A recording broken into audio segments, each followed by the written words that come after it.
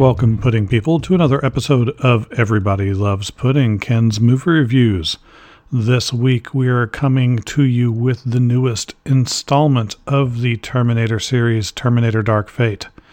As always, we will begin with a spoiler-free section, which will be my determination whether this is something that you would want to see in the movie theaters, whether it's something you would wish to wait for, possibly on your favorite streaming service, or buying on Blu-ray, possibly one of those sweet little 4K discs, or whether it's something that you should ignore completely, maybe just wait for it to be on TBS reruns here in the next 10 years. After which we will go into the spoiler-heavy section where I talk about all of the in-depth pieces that make the movie what it is. We will have all of those have scores, and those scores will add up to a bigger score of up to 100 points, just like the papers we used to get back from our teachers before everything was, it's a smiley face or a frowny face, and then it actually mattered. It's like, you got a 97, congratulations, or you got a 60, we'll see you in the summer. Just kind of the same old. But here we go.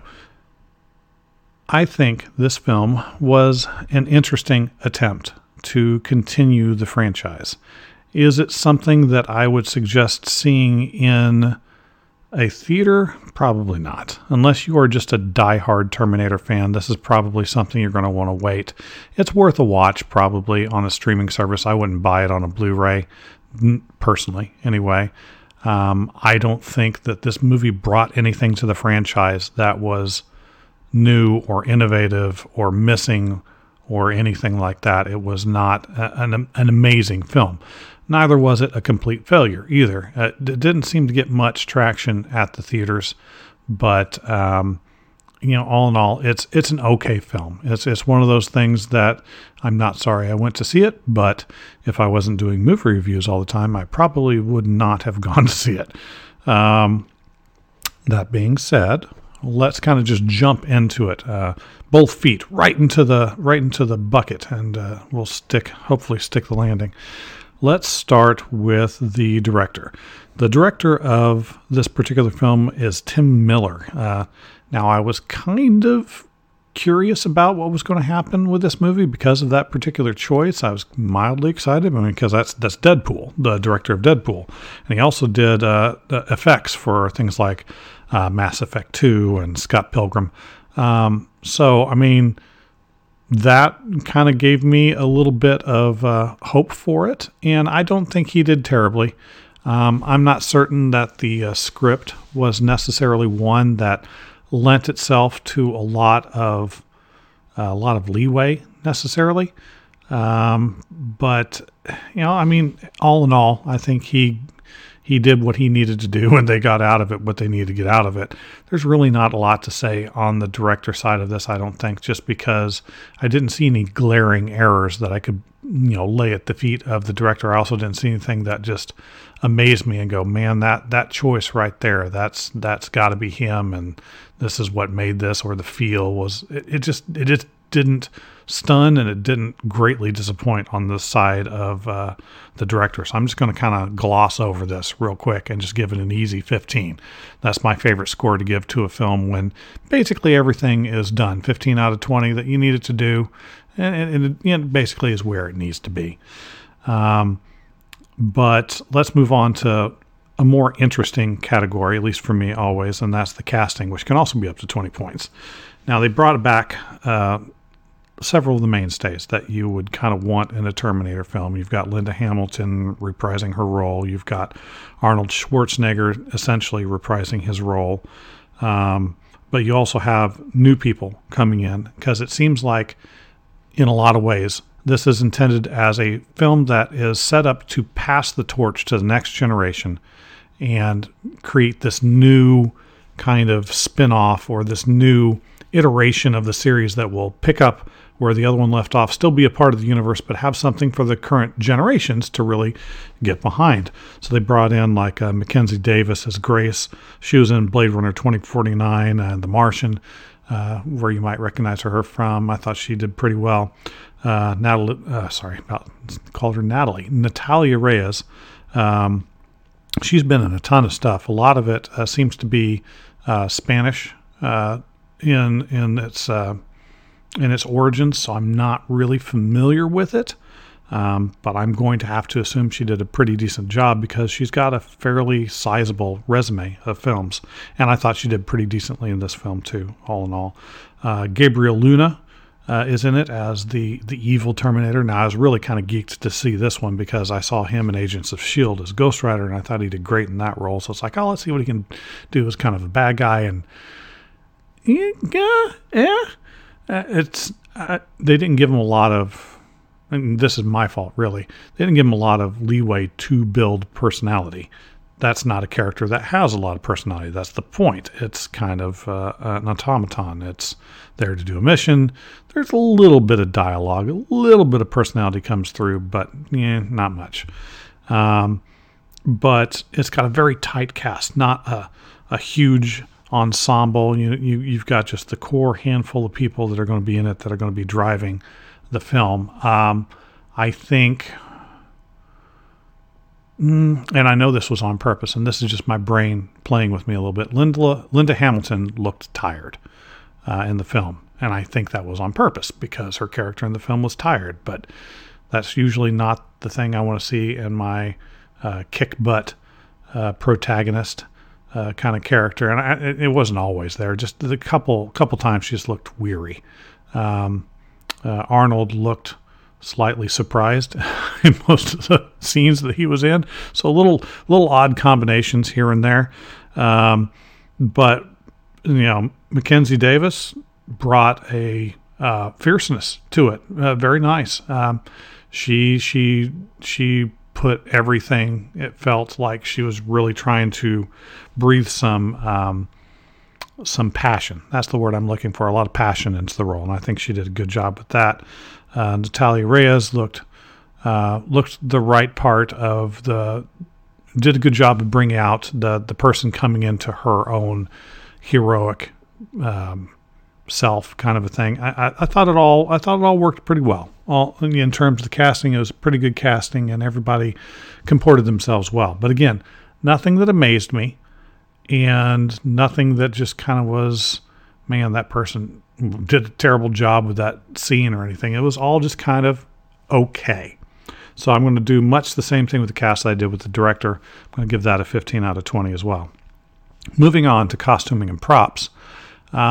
This type of a film can often lend itself to some really amazing costuming and prop work. Now, not a lot of props in this film. Not really. There were a handful of machine guns and all that sort of stuff, but nothing that really was like the MacGuffin or that one item that was going to be carried around and it was super important. So nothing to really fixate on that. And as far as the clothing, it's modern day clothing for the most part, with the exception of the flash forwards to the future, where everybody's either in tatters or they're in their military gear.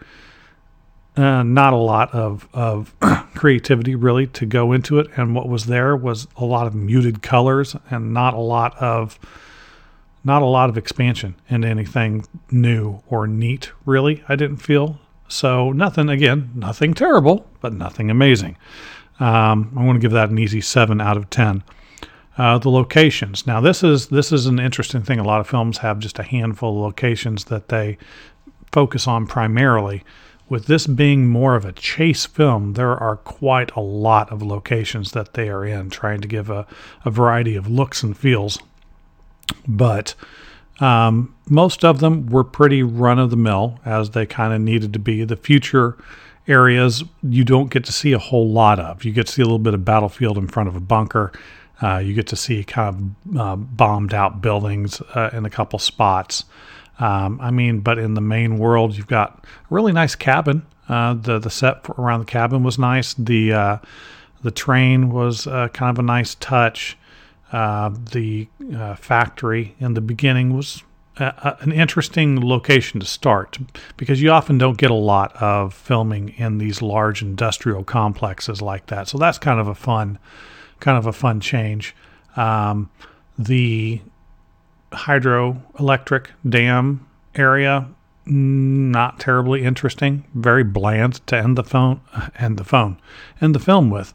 It also had a really nice bit on a plane. The part in the plane that as a backdrop was nicely done, because those types of things have been done to death. A lot of films, we're in a plane and we're up 1,000,000 miles and oh no, the bad guys are coming. It's kind of standard stuff, but I felt that it came off better than most, because I guess maybe because it's a plane that's a cargo plane basically, and you get a little bit more feeling of claustrophobia, but at the same time expansiveness, because it's a cargo plane, but it's got a vehicle in it, and you're kind of bopping around as things are going wrong. It was a nice location backdrop. I hate to sound like a broken record, but again, it was okay. Nothing that was amazing for the most part, but nothing that was too terribly disappointing. I'm going to give that a 7 out of 10 too. Cinematography. Now, this is an area where I think in most ways this film can have a chance to really shine, because it's sci-fi and you get some good practical effects or good CGI. They had good CGI. I mean, the Terminator effects were solid. The de-aging of Arnold was terrible. I mean, well, okay, that's overdoing it. It wasn't terrible, but it wasn't great. It just didn't quite look right. Looked more plastic than it really should have, I guess. I thought they did a good job with the young John Connor. I think he looked good, and very much looked like the original actor at that age. I thought they did that one pretty well. But the fight choreography, solid.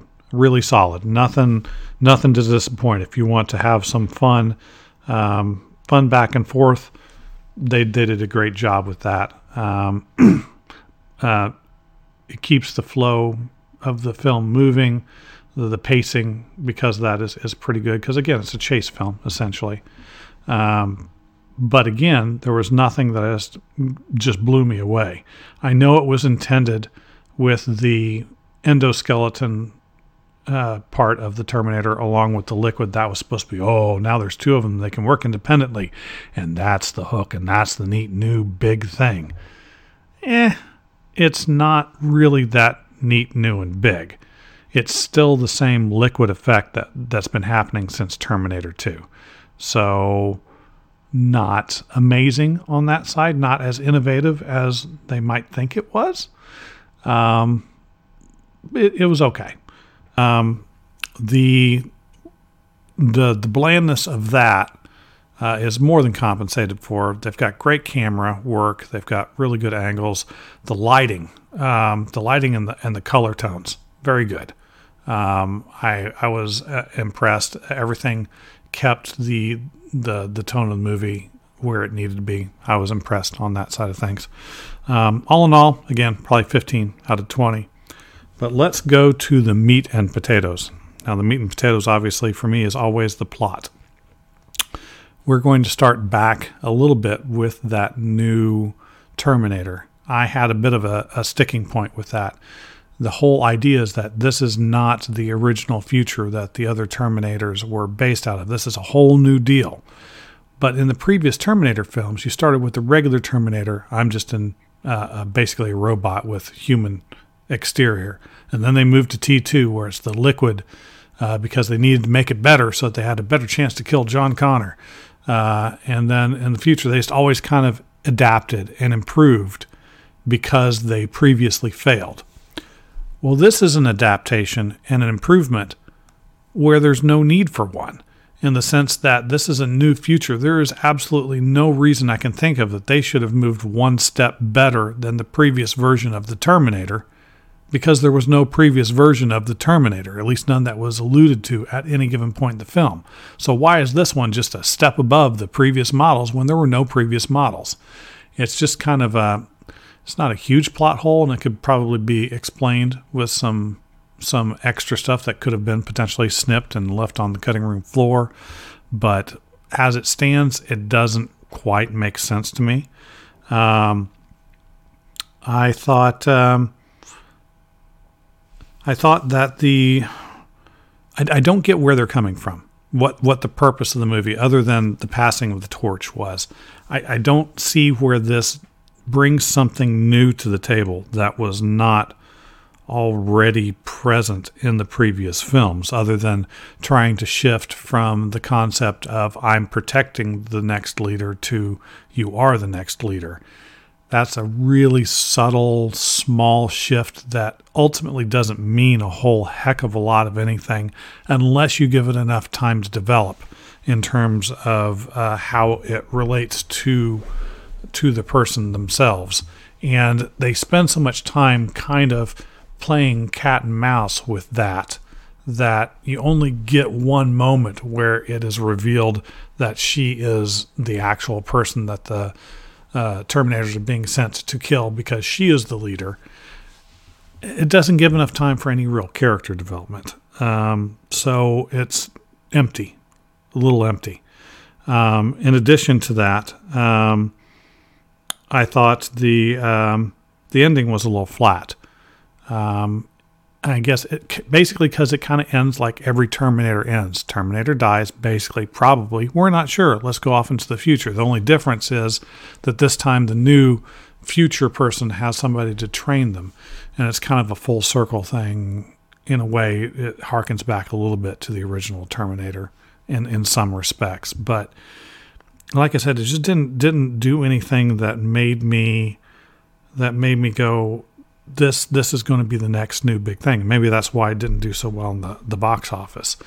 Throw in with that there are way too many callbacks to previous Terminators, to previous other like Schwarzenegger stuff, with attempting to do little witty catchphrases that they just did not fit, and it was groan worthy. When I saw them, or I guess heard them pop up, there was at least 4, possibly 5 instances in the film where they did that, and it's just like, oh, just stop.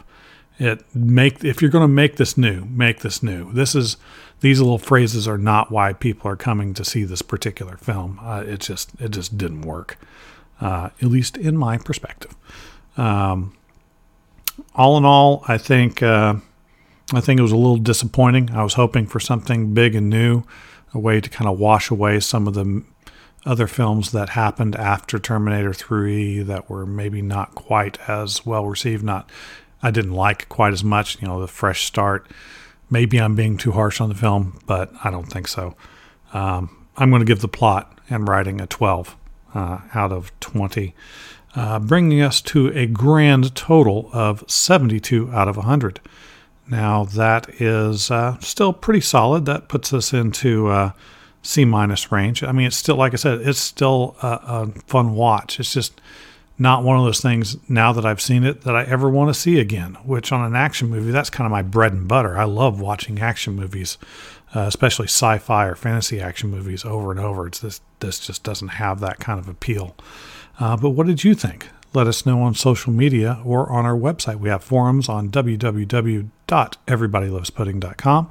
Or, of course, you can see us on Real Pudding Guys on Twitter or Pudding Guys on Instagram and Facebook. We even have a Patreon page where for just $1 a month, you can help the Pudding Guys produce more content, find more people to talk to, which is my favorite part, the interviews. Love the interviews. And be able to bring new stuff to you and possibly even new tools. We're going to have some interesting new stuff coming to Patreon here shortly. And you just stay tuned. It's some good stuff. But until next time, keep watching those movies and keep overly analyzing, just like me. And we're going to be best of friends.